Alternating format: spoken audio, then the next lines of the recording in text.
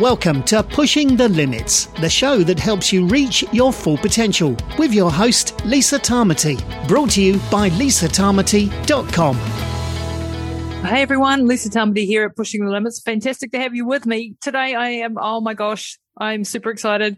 I have a long-time hero of mine, actually someone who's had a massive influence on my life. He is the father of biohacking. He's an incredible entrepreneur. He's the author of many New York Times best-selling books. He is, of course, Dave Asprey. Dave Asprey, if you don't know who Dave Asprey is, I don't know what rock you've been living under. And he's had a massive influence on my life because his work has really helped me with my mum's rehabilitation and with my own health. And he has been really my guru for a long time. I've learned an awful lot from his books, his lectures, his podcasts. His podcast is called Bulletproof Radio, which you must go and check out. So to get to speak to Dave today was an absolute honor. He's the founder of Bulletproof and Bulletproof Nutrition. So you may have heard of Bulletproof Coffee. It's a very good coffee, and he has a whole range of supplements as well. And he runs Bulletproof Radio and has some of the world's leading experts on his show. In fact, a lot that go on his show, I go chasing to get on this show. So he's really the father of biohacking. He's a longevity expert. He is famously gone on record as saying he believes he can live to 180, and he reckons that's a conservative estimate, that's super possible now. And I believe him. I think that that's exactly, the way with converging technologies and exponential technology, and, things like AI and supercomputing and VR and AR and robotics and all of the sensors and everything that's coming, we are going to be able to crack the code on our own aging and age even backwards. So I'm really, really excited. This conversation went in a number of different directions and all very exciting. So I hope you enjoy it. Before I head over to Dave, just want to remind you, we have our Boost Camp 8-week live webinar coming up starting on the 1st of September. And if you're listening to this episode later and this has already been, then we will be holding these regularly. I want you to head over to peakwellness.co.nz/Boost Camp. It will be in the show notes. And there we're going to be holding a 8-week live webinar series every Wednesday night. And we're going to be talking around everything about upgrading your life. High performance, longevity, improving your health fundamentals, dealing with stress, resilience, mindset coaching, all of the good stuff that we've been teaching for the last few years, the latest in science, the latest in information. So I'd love you to come and join us for that program, which will be an 8-week long live webinar program.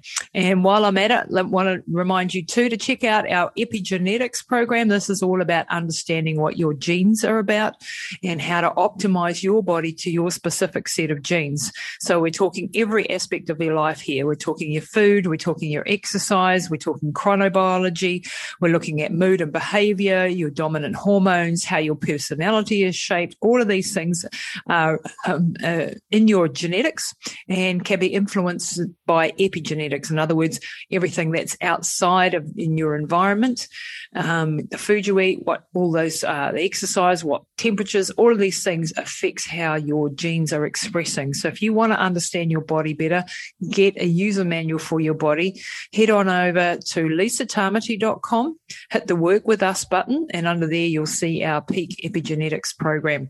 So 2 great programs to check out. And if you're into longevity, head on over to nmnbio.nz, where I have my longevity supplement, NMN, the company founded by molecular biologist Dr. Elena Serenova, who's been on the show a couple of times already. Her breakthrough product there that I'm now importing down under. So if you want to check that out, you want to live longer, this is the best stuff that we have on the market at the moment. So go and grab some over there at nmnbio.nz. Right, now over to the show with Dave Asprey. Hi everyone, and welcome back to Pushing the Limits. Today I have one of my superheroes with me, Dave Asprey. Dave, welcome to the show. I'm super excited to have you here. Thanks, Lisa. I'm happy to be here for you. Oh, it's just absolutely, you're one of my great heroes. You've been a huge influence in my life and my mum's life, and your work is just absolutely phenomenal. So to have a little bit of your time today is just really, really special. Dave, I wanted to dive deep into a couple of things. Number one, your latest book, Fastest Way, which was an absolutely fascinating read and is going to be game-changing for so many people. But before we go there, I wondered if you might give the listeners a bit of background for those very few people who don't know who you are, a little bit of why you got into this whole world of becoming the father of biohacking. Sure. I used to weigh 50% more than I weigh now, about 300 pounds. And in my mid-20s, I had the diseases of aging, pretty much. I had prediabetes, high risk of stroke and heart attack, chronic fatigue syndrome, and arthritis since I was 14. And the normal stuff that was supposed to work just didn't work. I tried exercising 90 minutes a day, 6 days a week on a low-fat, low-calorie diet for 18 months. And I still had a double extra large t-shirt, and it wasn't because of muscles. Yep. So I was getting more and more desperate and more tired and just feeling like I had the accelerator all the way to the floor, but I was slowing down. You can push harder, but there's nowhere else to go. Yeah. And I finally just said, I'm a computer hacker in Silicon Valley. My career's going okay. I'm a little concerned because my brain doesn't work, but I can hide that effectively. So maybe I'll just do what works, and I'll start measuring. And I looked at my friends eating their, double cheeseburgers with bacon, and I looked at my chicken salad with no chicken and no dressing. And I realized I'm bigger than all my friends. I work out more than all my friends, and I eat less than all my friends, and I'm fatter than all my friends. It's not a moral failing. It's not a willpower issue. It's not that I ate too much lettuce. It's that I'm getting crappy advice. And that opened the door to me to looking at all of the systems of the body as a hacker would. To say, okay, we don't know much about what's going on inside the body. We still don't. We know a lot more than we did 5 years ago or 10 or 20 years ago, but we still know a tiny percentage. So it's really about how do I get control of my own biology, even if I don't have full knowledge. And that led to the birth of biohacking, which is a new word in the Merriam-Webster's English Language Dictionary. In 2018, it was added. And my name's actually in there in the online definition, which is totally crazy. Amazing. So that's how it happened. And I started Bulletproof along the way, started the Upgrade Collective, my mentorship group, and Upgrade Labs, which is my new facility, which is way more effective for recovery and putting on muscle and cardiovascular than traditional exercise. Your story is one that I think it could be told over and over again by probably thousands of people listening to this. And even in my life, I've been an ultra endurance athlete, but one of the reasons I ran long was because someone told me I would lose weight, and I was overweight as a teenager and struggling and being told that I was too fat. And so that's what tipped me into this world. And I spent 25 years, Dave, doing the wrong thing, basically, to come to the knowledge that calories in, calories out is not. You're not alone. No. I used to ride my bike 30 miles a day in my late teens trying to lose weight.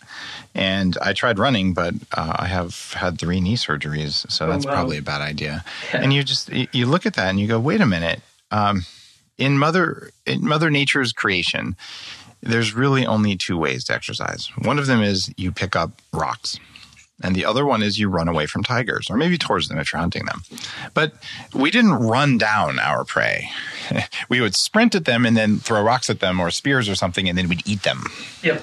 Right? And so the idea that somehow we're supposed to send a signal to our body that we're in a world of plenty when all we do is run, that's what hunted animals do. Hunted humans just keep running without stop. Yet if we believe that's healthy, now we have this weird thing that says, starvation and predation are going to be good for us. So because we're smart and because we have the most willpower, we push ourselves and say, okay, let's tell our body to live in a world where there's not enough food and there's always things hunting us, and then we'll be happy. Yeah. And magically, it doesn't work like that. No.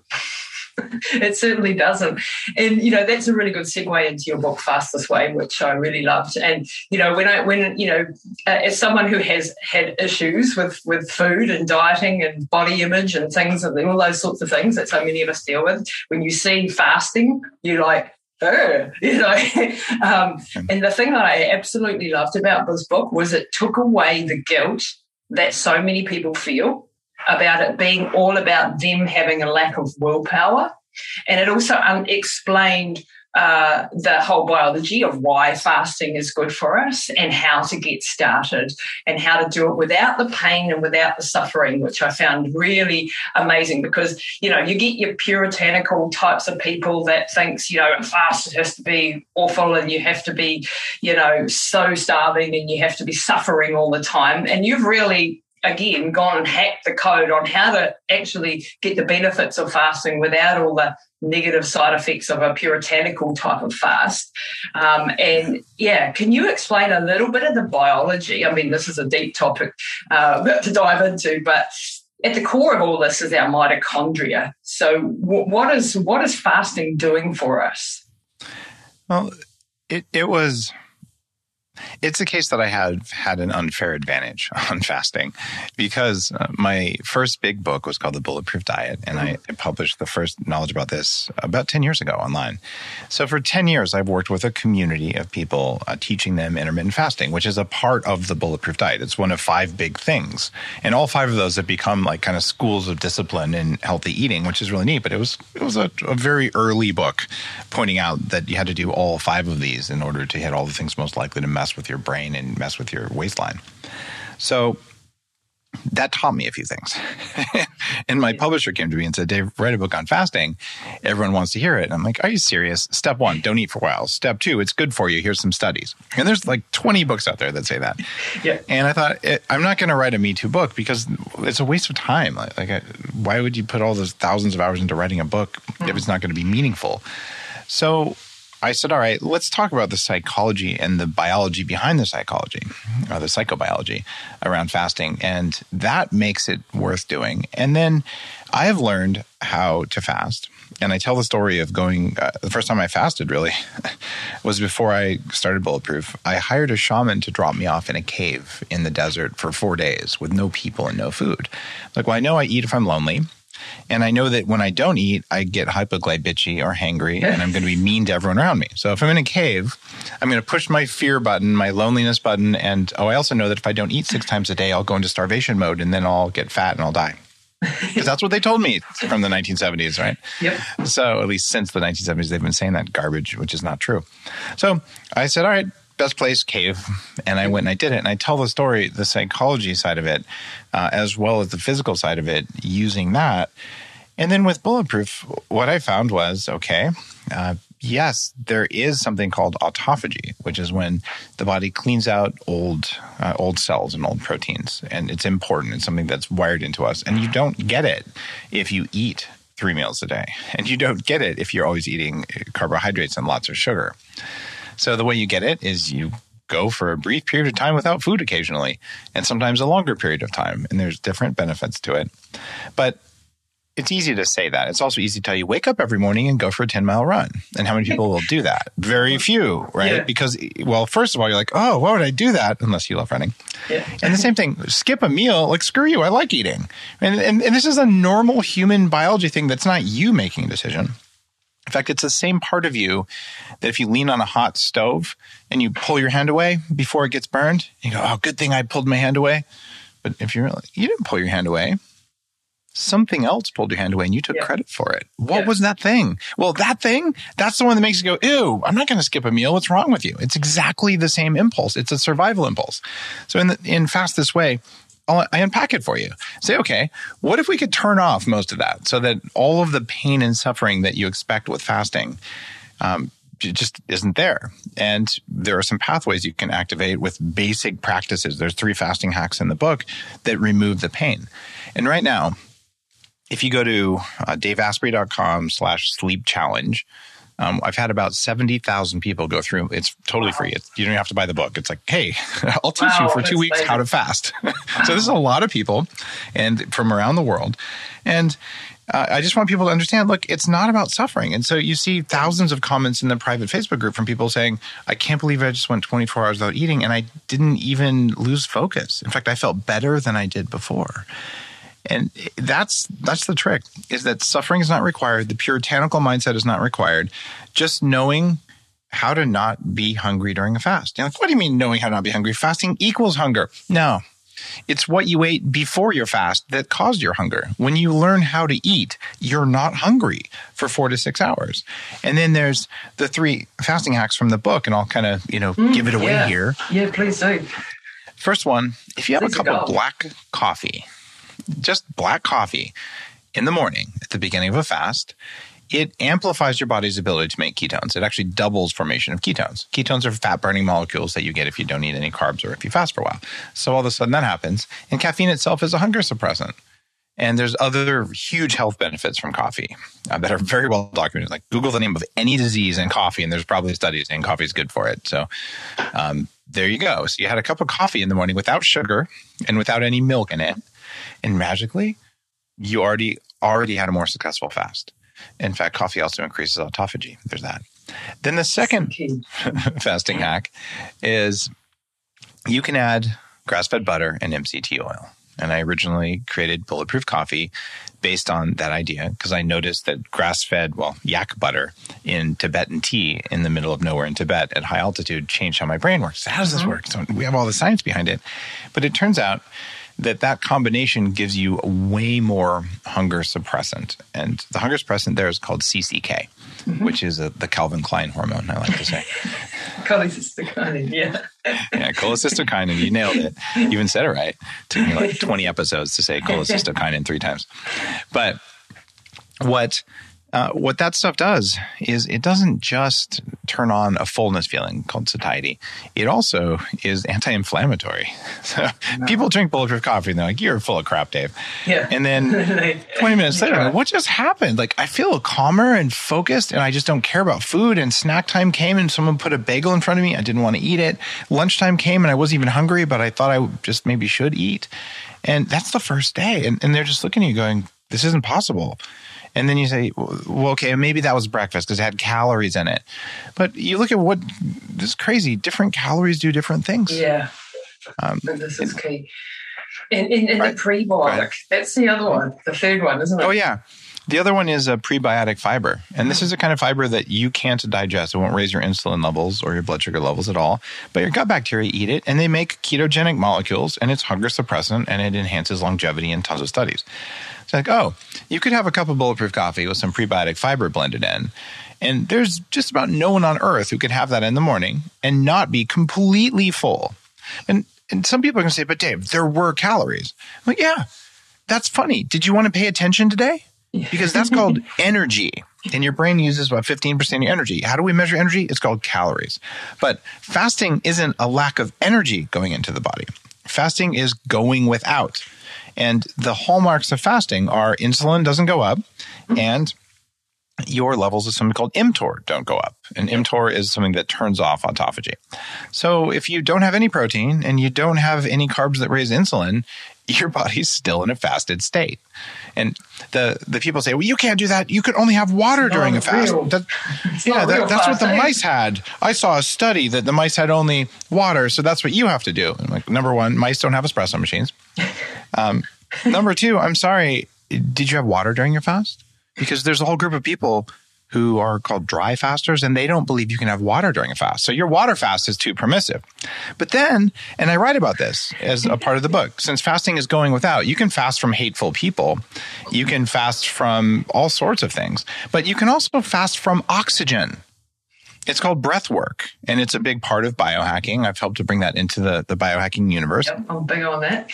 So wait a minute, did the mice also do breath work? Because I'm pretty sure that if you want to be a puritanical faster, you can't breathe, you can't drink water, you can't have any calories.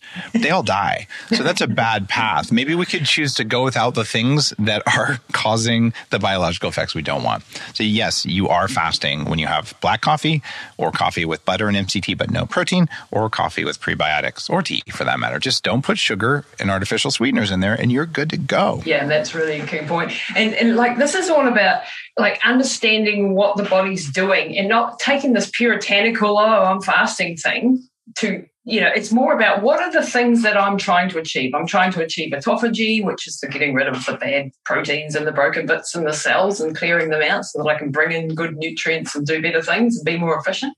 It's also about being in a calorie deficit, but you're have to know that the right combinations of things. So if we looked at the supplement side of it, things like activated charcoal and I don't know if you take bentonite clay or those types of things. What can we take there that can actually help our body detoxify? Because our bacteria, especially when we're not well, going into this new fasting world, and we have a bacteria, microbiome that's not, say, great because we've been eating crap for a long time.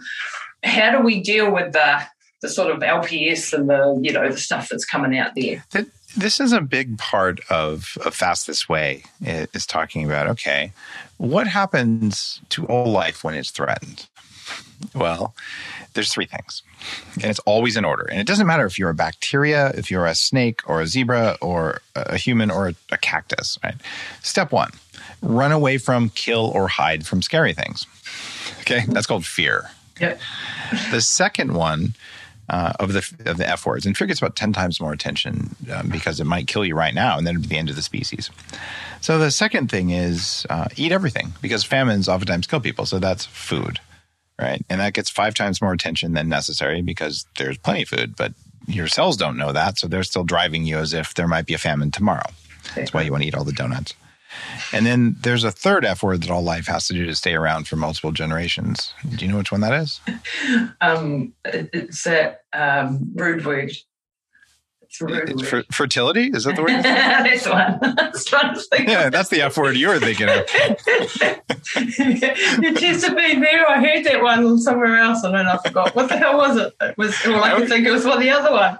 I always try to trick people into saying the other one. Sometimes it works. So I'm trying to be a lady, Dave. It's fertility, right? So those three things are driving everything that we do. So what's a gut bacteria going to do when it gets threatened? So what threatens a gut bacteria? Well, antibiotics or toxic mold in your environment will make your gut bacteria, because that is just naturally occurring antibiotics.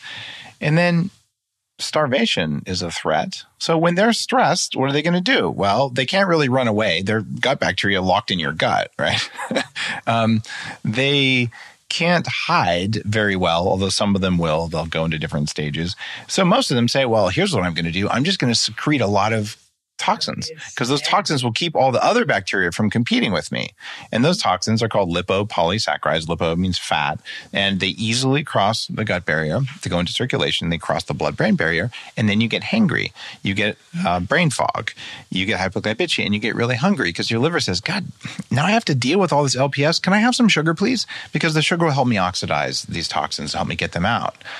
Right? So all of a sudden, you're saying, I'm trying to fast, but I made my gut bacteria unhappy. So what do? Well, you could bind the LPS, and that's what I talk about in Fast This Way, is toxin binders work incredibly well for reducing cravings during fasting. And I've been using activated charcoal. I've made it part of the biohacking movement. I've been using it for 20 years. And there are studies in my anti-aging book, actually, talking about, I think it was a 15% life extension in rats who take activated charcoal regularly. Cheap old activated charcoal. Yeah, which has been around for 10,000 years that we know of in human use. So that one seems pretty safe, but you don't hear much about it because apparently it's not sold by any big pharma company. Exactly. They haven't been able to patent that. I don't know why. It's too simple. And actually, So taking things that can bind up things in the gut and the toxins is also a big factor. What about senolytics and things like quercetin and quercetin? And are they a part of the fasting conversation? There's something else to talk about before we get there. It's that when you start losing fat, your body stores toxic metals, toxic molds, xenoestrogens, pesticides in your fat. If we biopsied your fat right now, you'd be sort of horrified. So I've had people using my programs lose 75 pounds in 75 days. And you will feel like garbage if you do that, unless you're taking huge amounts of toxin binders and detoxers, because as all that fat melts, all the toxins have to get handled by your toxin handling systems. So that's important when we talk about charcoal and the other things like bentonite clay or even the prebiotic fiber. You really have to think about, if I'm losing weight, I'm gaining toxins unless I bind them.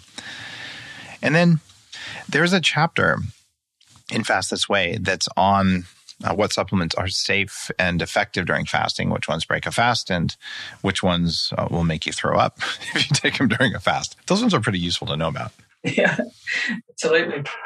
And some of the advanced ones are senolytics for sure. I look at probably one of my favorite ones is spermidine.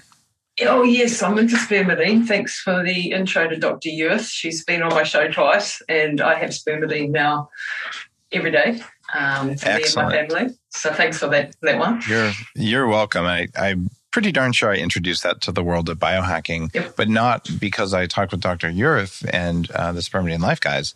It's because there were such convincing studies. I wrote about it in my anti-aging book in Superhuman, but you couldn't buy it at the time. It was a research chemical, and the research chemical smells like its namesake, and like it's not very pleasant, and it was very expensive, so you couldn't take that. So I took these probiotics from Japan that are supposed to help you make spermidine on board because the anti-aging research was so big. And then you fast forward a little while and you go, oh, wait, it looks like now there's a supplement available. So that's a fasting mimetic. So what I recommend people do during the fast is you can take fasting mimetics. There's a few other ones that are in the book. And that's a good idea. And certainly minerals are an incredibly good idea. When it comes to things like quercetin, I think the evidence is out. You might, if you're trying to turn on senolytics during a longer fast, it's probably a good idea. During a regular intermittent fast, it's probably not a good idea. But I say probably. And then if you do it, you're not likely causing harm. But there's a certain amount of oxidation, like oxidative stress, that you want during fast. A fast is like exercise for your cells. Right? So if you were to remove all of the stressors during a fast, then you wouldn't get the benefits of the fast. This is always the balance between antioxidants and redox. So I'd want to put it at the end of the fast if I was going to do quercetin during a fast. But you can just take moderate amounts during it. If you're doing a multi-day fast, there's an argument for taking rapamycin and high doses of Fisetin and a bunch of other more advanced anti-aging senolytics.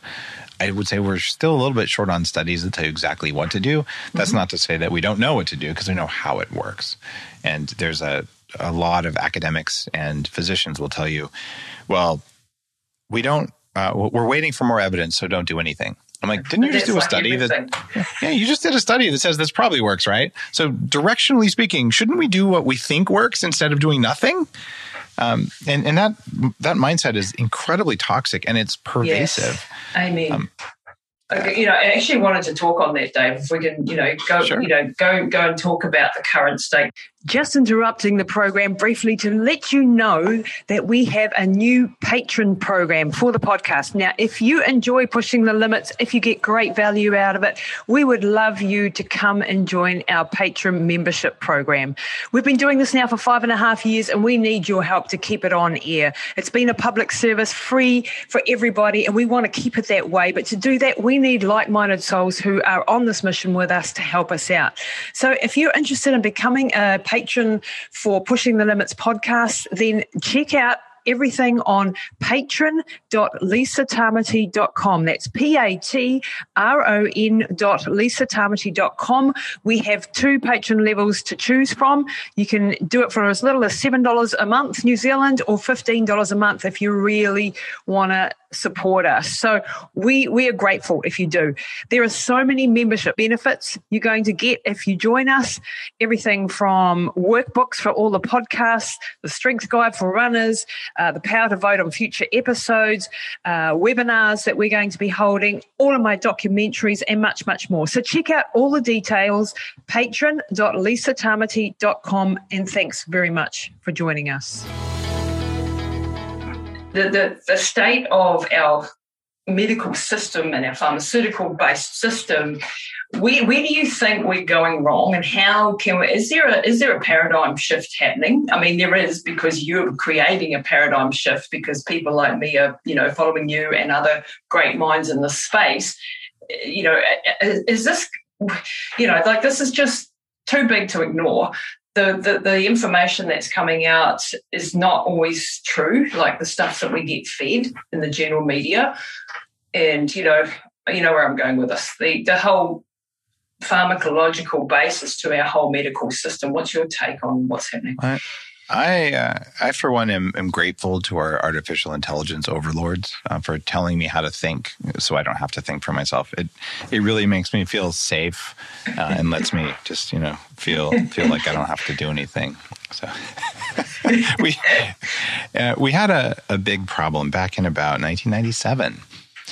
The FTC, in its infinite wisdom, decided that they should allow pharmaceutical companies to advertise in the U.S. And that was pretty much, they were already out of control. And that put them seriously out of control. And now something like 50 to 70% of the revenue from the large news networks is from pharmaceutical companies. Wow. So, Matt, imagine what would happen. And there's other stuff that we don't see because we're terrible at long-term consequences and long-term patterns, and we're pretty good at short-term patterns. So if I punch myself in the face, oh, it hurt. I know it hurt. But if you punch yourself in the face and a week later, your face would start hurting, for years you'd be like, I wonder why my face hurts every now and then, because the 7 days is too much. Well, check this out. In 1986, we had the swine flu. Billions of dollars in pharmaceuticals made, no risk. Then in 1989, 3 years later, Hong Kong flu. Then 4 years later, SARS. Then 3 years later, bird flu. Then 3 years later, swine flu. Then 3 years later, MERS, which is also one of the COVIDs or coronaviruses anyway. And then it was actually ahead of schedule. Ebola came in 2014 and then Zika 2016. And then it took a little break, 4 more years of COVID. So in each one of these cases, the same thing always happens. What happens is 10 people end up in the hospital and then they test all 10 of them and go, oh my God, 2 of the 10 died. It's a 20% death rate. End of the world. Start selling. And they start selling pharmaceuticals. They start siphoning government money. Government agencies ramp up with huge unlimited budgets, print more cash, all this stuff. Well, here's the problem.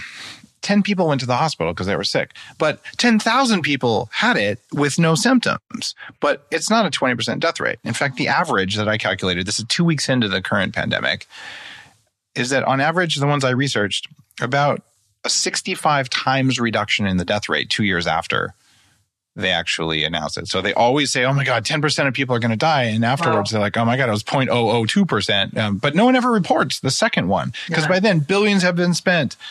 You guys remember Tamiflu? Yep, I do. Yeah. So Tamiflu was required to be purchased by global governments. Wow. My wife is a emergency room doctor from Sweden.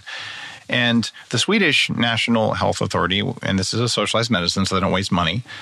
And they said, this is ridiculous. This is a non-disease in terms of death rate. And this isn't even an effective treatment for it. So we're not spending money on it. And then there was a big lawsuit from the WHO or whoever the heck it was. And eventually it came down to they had to buy 1 box of this drug against their will for every doctor. So the head of the hospital, all right, guys, hey, everyone gets a free box of drug. You can do what you want with it. So it ended up in everyone's desk drawers. Okay, that is one version of reality. And that actually happened. I have it firsthand. And then someone's, oh my God, every man, woman, and child. So Rumsfeld, who just died, he actually made $1 billion off of that because he was the largest shareholder of the company that owned Tamiflu. So what's going on here is there's people who make a lot of money off these things. It is a business model. As I predicted with COVID, the actual death rate is about 65 times lower than the first reported death rate. That's not to say people aren't dying from it. They do. People die every year from all sorts of things, but the overall death rate is well within the normal variation that you'd expect. No, I don't want to get it. Yes, there might be some ongoing problems. There is zero evidence they're irreversible. Anytime someone says, oh, there's irreversible, permanent, impossible to fix side effects, screw you, right? It's impossible to go to the moon. It's impossible to fly. It's impossible to hold your breath for 2 minutes. All sorts of crap that actually you can do as soon as you figure out how. So yeah, there's some people who are sick and some people have passed away, right? I know some people have passed away. So this is not to minimize it. Theoretical. It's to say that our reaction was stupid because the actual risk was much lower, but the risk gets amplified because it makes money. So we've got to take the pharmaceutical companies away from the doctors. Right now, where I live in Canada, it is illegal for doctors to talk about substances that are well known to work for the current pandemic. Like ivermectin, common anti-parasitic medications that start with I and end in vermectin. But I don't want to say it out loud because, we might get taken off air, though. Yeah. But I mean, here's the thing. It's not going to fix or cure everyone, but I just posted about it and there's a dozen comments, people going, oh my God, it saved my life. Yeah. Why is it illegal for my doctor to tell me to take it? Yeah. That is because of the influence of Big Pharma. That'll end. And that's because it's off patent. Nobody can make money at it. It's very safe. And if they had a safe therapeutic, apparently they have to take the vaccine off the market, but we can't do that because there's billions and squillions on the line here. And, you know, when you're looking at fertility and all those sorts of things, I'm just quite horrified at we're going through IVF at the moment and, you know, there's no way I'm touching it, that's for sure. It's a weird thing because I identify as vi-curious, vaccine industry curious. You know, I am not opposed to vaccines. Before the pandemic, I had a leader from one of the companies making mRNA vaccines. Mm-hmm. They're going to go through proper testing, 5 to 7 years, but they're talking about an Alzheimer's and a diabetes vaccine. Okay. Oh. If you look at the big 4 killers that I wrote about in my book, it's cancer, diabetes, Alzheimer's, right? Yep. And what's the fourth one that I missed? Cardiovascular. There you go. So if I could get a vaccine for those 4 and the vaccine was well tested, you know what? I think I might be interested in that because I'm probably going to live 25 more years from that and I'm probably going to suffer less at the end of my life, right? Okay. That's math worth doing because that's what kills something like 70%, 80% of people. It is not a specific type of infection. So it's a different equation. And then who are the people that are dying from COVID anyway are people with comorbidities, diabetes, cardiovascular disease. There's that. And there are a few random, rare people who die. And I just had Amanda Klutz on the show. I mean, her husband, Nick Cordero, he was 41, didn't have comorbidities, maybe had some genetics. No one really knows, but he passed away very quickly. Wow. You could also argue, well, they intubated him and they starved him for 3 weeks without any food in a feeding tube, which didn't seem like a good idea. But still, it's a problem because people see things like that and they go, oh, it's so scary. And, it is. If you get sick, it's always scary because we're wired to be able to feel fear when something might be bad. So I just think we've got to be rational. And this is why we need to be having this conversation around being preventative and optimizing our health and intermittent fasting and good food and good amounts of exercise and all of these other lifestyle interventions that are accessible to us all, and understanding how our biology works so that we're not stuck in that situation, hopefully. You're totally wrong. We need to give people fried food if they get the vaccine. That is how we are going to win this battle. It is a war. We have to win the war. It is so ridiculous. Yeah. But you know what? There are a lot of people, including some really intelligent people I respect, who are either totally caught up in fear or they haven't done the research that certainly I've seen that says, you know what? There are some unknown risks to the vaccine, and there are some unknown risks to the virus. We just we know more about the virus than we do the vaccine. So is it okay to say, I haven't made my mind up yet? I will be part of the control group? Yes. Is it okay to say, I couldn't see my parents and they're at the end of their life. It was totally worth it to take whatever risk is in the vaccine to get it. Absolutely. I respect both sides. And that's why that vi-curious thing is pretty cool. Because if you identify as vi-curious, which means you're not willing to be vaccine promiscuous, which means, anyone can stick anything in me they want, but you're also not an anti-vaxxer, which is like no one can ever stick anything in me. Maybe you're in the middle. In fact, I will tell you right now, 90% of people are in the middle. Mm-hmm. And it's the angry people who yell at the extreme anti-vax and the extreme vaccine promiscuous side. They're bullies. They're traumatized people, and you guys can all STFU, okay? Yeah. Most of us will make our own decisions, thank you very much. And if you try to bully and shame someone for identifying as vi-curious, now what have you done? I'm pretty sure you're going to get canceled. You're just looking at you. Yeah, exactly. Let's look at the mind-body connection. But you're just looking at the whole. Let's look at the science, and we haven't had the time. We haven't. I mean, Dr. Robert Malone, who you probably know is the mRNA guy, he's saying, look, the spike protein, we don't know if it's biologically active. We believe it is, and it's just too risky. And so, I'm looking at my situation with my mum, my elderly mum, and myself going through fertility, and I'm going, no thanks. I've got my hyperbaric, I've got my ozone machine, I've got my sauna, I've got my healthy diet, I've got my all of these things. I'll try and get the other, eye medicine. And I'm good to go. Thanks very much. There's a very interesting argument where you say you have to do it to keep me safe. Right? And the answer for that is for sure, look, if masks work, keep wearing a mask. And there's some evidence, maybe they do. There's a lot of evidence, maybe they don't, that whole 2.5 thing. Yeah. Anyway, and then if the vaccine works, then you should be safe, right? So don't put it on me. It's almost like if someone was to go to you, Lisa, and say, hey, I want you not to drive so that I'll be safer when I drive. Yeah, exactly. Yeah. And you're a bad person if you drive, and exactly. This is the thing that I'm a little bit scared of coming in the future, that we're going to all be stiff-armed into doing what we don't want to do. Well, let me just be really straightforward, Lisa. Do you pay property taxes? Yes, right? Yeah. You're stiff-armed into doing something you don't want to do. Do you obey a whole bunch of stupid regulations every time you go to the airport and take your shoes off, whatever the hell they make you do? Yes. Yeah, thank you. That was 9/11 Patriot Act stuff right afterwards. All of a sudden, shoes are unsafe in airports in some countries, but not others. Just like masks are okay when you sit down but not stand up or whatever. Okay, so just deal with it. You're already stiff-armed into doing all sorts of stuff you don't want to do. But you don't have to react with anxiety or fear. You can react with intelligence and logic and thought. And the bottom line is, that's a human condition. It's a lot better than what we had 200 years ago, which was serfdom and slavery. And, how did we put... We are improving. How did we put white people in Australia?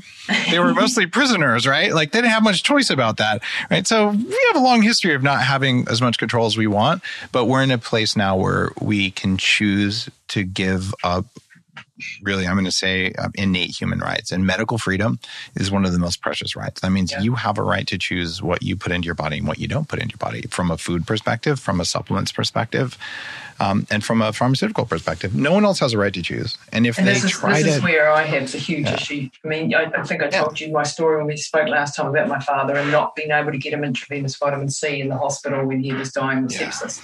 They took away my rights. They took away my dad's rights. They took, that's where I have the issue because, and okay, that's one situation and, I'm working on that one. But we have to have my goal is to not die in the hospital. Yeah, me too. It's a bad place to die. Yeah, I do not want to be in there. That's why I have everything at home that I possibly can afford and do. Dave, just before we wrap up, because I know you have to leave shortly, and I just want to get your take on longevity. You're famously reported as saying, I believe I can live to 180, and you think that's a conservative estimate, even now. You're 47, I believe.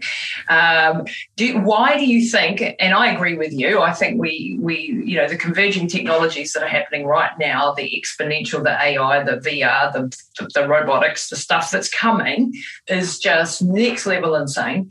Why do you think, though, we can outlive anybody in the history of humanity so far? Well, I don't feel comfortable saying that we're likely to live to 500 or to 1,000. I just don't think it's impossible. And I picked 180 because today, with no technology assistance, we have people who make it to 120. Not very many, but we know that's possible. And these are people who were born when we still fought wars on horseback, that we didn't have airplanes. We couldn't spell DNA because we didn't know what it was, right? There were no antibiotics. I mean, it was a different world, and they're still alive, right? Okay, if we can't do 50% better than that over the next 132 years of my life, it's because a comet hit the planet, or maybe because we destroyed our topsoil with some weird vegan ideology. You need animal poop to make soil. I live on a regenerative farm where we're building soil with pigs and sheep. So you have to know how systems work. So if we don't destroy the planet, then we can do 50% better than today. And because I've run an anti-aging nonprofit for more than a decade, and I've been blessed on my podcast on Bulletproof Radio to be able to interview the luminaries in the field and to know many of them personally, there is no question in my mind. Like, we are cracking the core biology behind aging and our ability to replenish and repair and rejuvenate our systems. So it's your job. Age a little bit less quickly, repair yourself a little bit better, and every year the technology gets better and better. Already, some of the stuff I wrote about at the cutting edge of stem cells in Superhuman, which was just published like a year or 2 years ago. Yeah. Already, one of those treatments, I said, well, you'll probably be able to get this. It's now possible. It's a new stem cell kind of treatment that's much easier than the ones that I did where they tapped into my bone marrow, which I did to write the book. It actually wasn't not nearly as bad as people think. I mean, you lay there and it feels like pressure, but it's not painful. Everyone describes it as this horrible pain. I've had it done twice. I've had worse pain. You're pretty tough, though. I don't know. I did pass out. But the idea there is it was hard and expensive to start, and it's getting easier and cheaper, and it will continue on this path. Everything we do will. And people say, it's not fair. Global billionaires do $100,000 stem cell treatments. Like, yep. Those same global billionaires. Yeah. They were the ones who put the whole trunk of their car was the first cell phone or mobile phone, right? And it cost $50,000 to have a mobile phone and $25 a minute. And they would drive around and do that. And magically, you can get a cell phone for $1 a month in Africa now. How could that be? Democratization. So my job is to say it's possible, to show it being done, which creates huge demand, which creates huge supply, which drops the price. That's what anti-aging is doing right now. Yeah, and so I'm with you. I'm going to be around hopefully till 180 as well with you. All right, let's race. And I've got a few years head start on you. I'm 53 next month. So, there you go. But and I think one other point. You always talk about respecting your elderly, and that you learn so much from. And I hate the word elderly. It's a terrible word anyway. It's elders. Elders. Thank you. They're very different words. Yes, you're damn right there. Actually, in my culture. In the Māori culture, we do call them our elders. Yeah, I always use the word elders. Elderly just means frail. Yeah. Right? Elders means wise and powerful. Okay. Wise, powerful, with much experience. And if we can help our elders retain mental function, retain physical function, which is my goal with my mum. She's my guinea pig. She's the one all the stuff you research comes to her benefit. Yeah. And if we can retain that, I feel like now at the age of 53 that I'm at the peak of my abilities, my experiences, and I want to maintain this now. I don't want to start my decline as is expected of me, because I've reached a certain age. I'm about to go through IVF. I'm going to try and have a baby. I just defy anybody to tell me what I should and should not be doing at this age. And I'm determined to use the latest technologies and stuff as much as I can and afford and all the rest of it to live a long and healthy life, and then just share that information, which is, just exactly what you're doing, but on a bigger scale. So I'm very excited about what's coming. It's good to have a passion and a mission. And there are some interesting studies that show that for some women, perimenopause is a pretty rough time, but that women and men actually over 60 tend to be happier because we go through this phase of when we're young, where we're really worried about what everyone else is thinking about us, right? And then you go through a phase in the kind of middle ages where you're really thinking more about what you think about other people. And then you get older and you realize that no one was ever really thinking about you anyway, right? And so now, I finally dealt with all my crap. Yeah, I've dealt with my crap. So people who have enough energy and don't have medical problems as they age tend to be much happier. Because they've learned the skill of being happy. And it turns out we can teach our younger people that. And the way we've always done that is through coming of age rituals. And then, you listen to the elders. And we had intact families with older people, and they'd tell you a few things, and you listened to maybe 20% of it when you were young. But it was pretty valuable because it saved you 10 years of acting like a jerk. Yep. We're just missing that. We replaced with Instagram. So I'm hoping we go back to really awake and aware and powerful elders. And part of the anti-aging community is to have people whose brains work like young people, but the wisdom of ages. And that's going to be cool. That is going to be very, very cool. Dave, you're magnificent. I mean, all your books, from Headstrong to Better Baby to Fastest Way to Bulletproof, to Superhuman, and all of the movies. I watched your movie the other day, the one on toxicity, toxic mold. It's moldymovie.com. It's free. Moldymovie.com. People, I've shared that lately on social. Go and check that out as well, because that's a silent, hidden epidemic that I think most people are not aware of. And it all comes down to, looking after our health and our mitochondria. Dave, thank you so much for your time today. I really respect what you do. I love what you do. And I'm just fascinated to what I'd like to know from you personally, though, is like, how the hell do you create such a movement, have such an impact, and translate the systems thinking that you took from your background in Silicon Valley to this? And where did you come up with the idea that we like a systems biology thing? It's a marvelous analogy, really. For 5 years, I taught at the University of California every night how to build the internet and cloud computing before it was built. And I worked at the company that held Google's first servers before it was just 2 guys and 2 computers. And when it was the Facebook with 5 computers with our customers. So I architected hundreds of systems like that. And my whole thing was, how do you build a highly scalable system where you don't know what everything's doing, but you still are in charge of controlling it? Because if you don't, they won't pay you. Yeah. So that was how I learned to think like a network engineer. And it turns out that biology behaves very much like the internet does, where we have these little cells, they make little decisions, they communicate it via various signaling pathways. And if you can hack a system, that means you don't know what's in there. That means you can hack the human body. And part of it was desperation. And how can I teach it and translate it? Well, it's because I learned to be a teacher by every night after work, going and being an actual teacher of working engineers, which was really hard. It's a different skill than doing the work. It's sharing the work. And it was that experience and just hard-won Silicon Valley tech stuff that prepared me to be able to share this. And then to make a movement, it's kind of hard, but there's 2 things you have to do. One is you have to have stuff that actually works, right? The vegan movement will fail, and it is failing right now because it doesn't work. People do it, they feel good for a little while, then they get sick, and it happens over and over, and it's bad for the environment. So give it 20 years, and it'll be one of those weird things we talk about. Well, we all eat our grass-fed meat. Okay, so number 1, efficacy. Number 2, I just hopped on a plane whenever someone wanted me to talk about it, and I'm good at talking about it. So I've probably spoken at 1,000 live events since I started Bulletproof. I travel 150 days of the year when there's no artificial, destruction of travel. And it's not just sharing online. It's sharing in person and being there and talking with people and actually caring. And if you do that, you can build a movement. It just takes a lot of time and energy, but it has to be worth it. And in my case, I thought it was worth it. It's been definitely worth it. And you've got a little student over here trying to emulate what you do on a smaller scale, but definitely doing that, sharing this on a regular basis. We've been going with this podcast now for 5.5 years and inching our way forward, learning, and I don't have a tech background, so it's been a bit of a mish, to be honest, the whole online world of coaching that I do.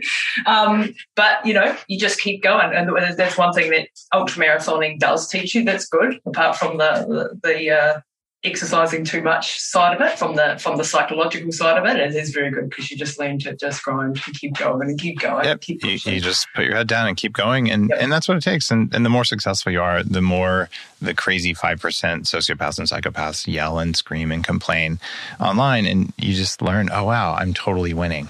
Every time that happens, it took them 20 minutes to make up something mean about me. It took me half a second to click ban and delete.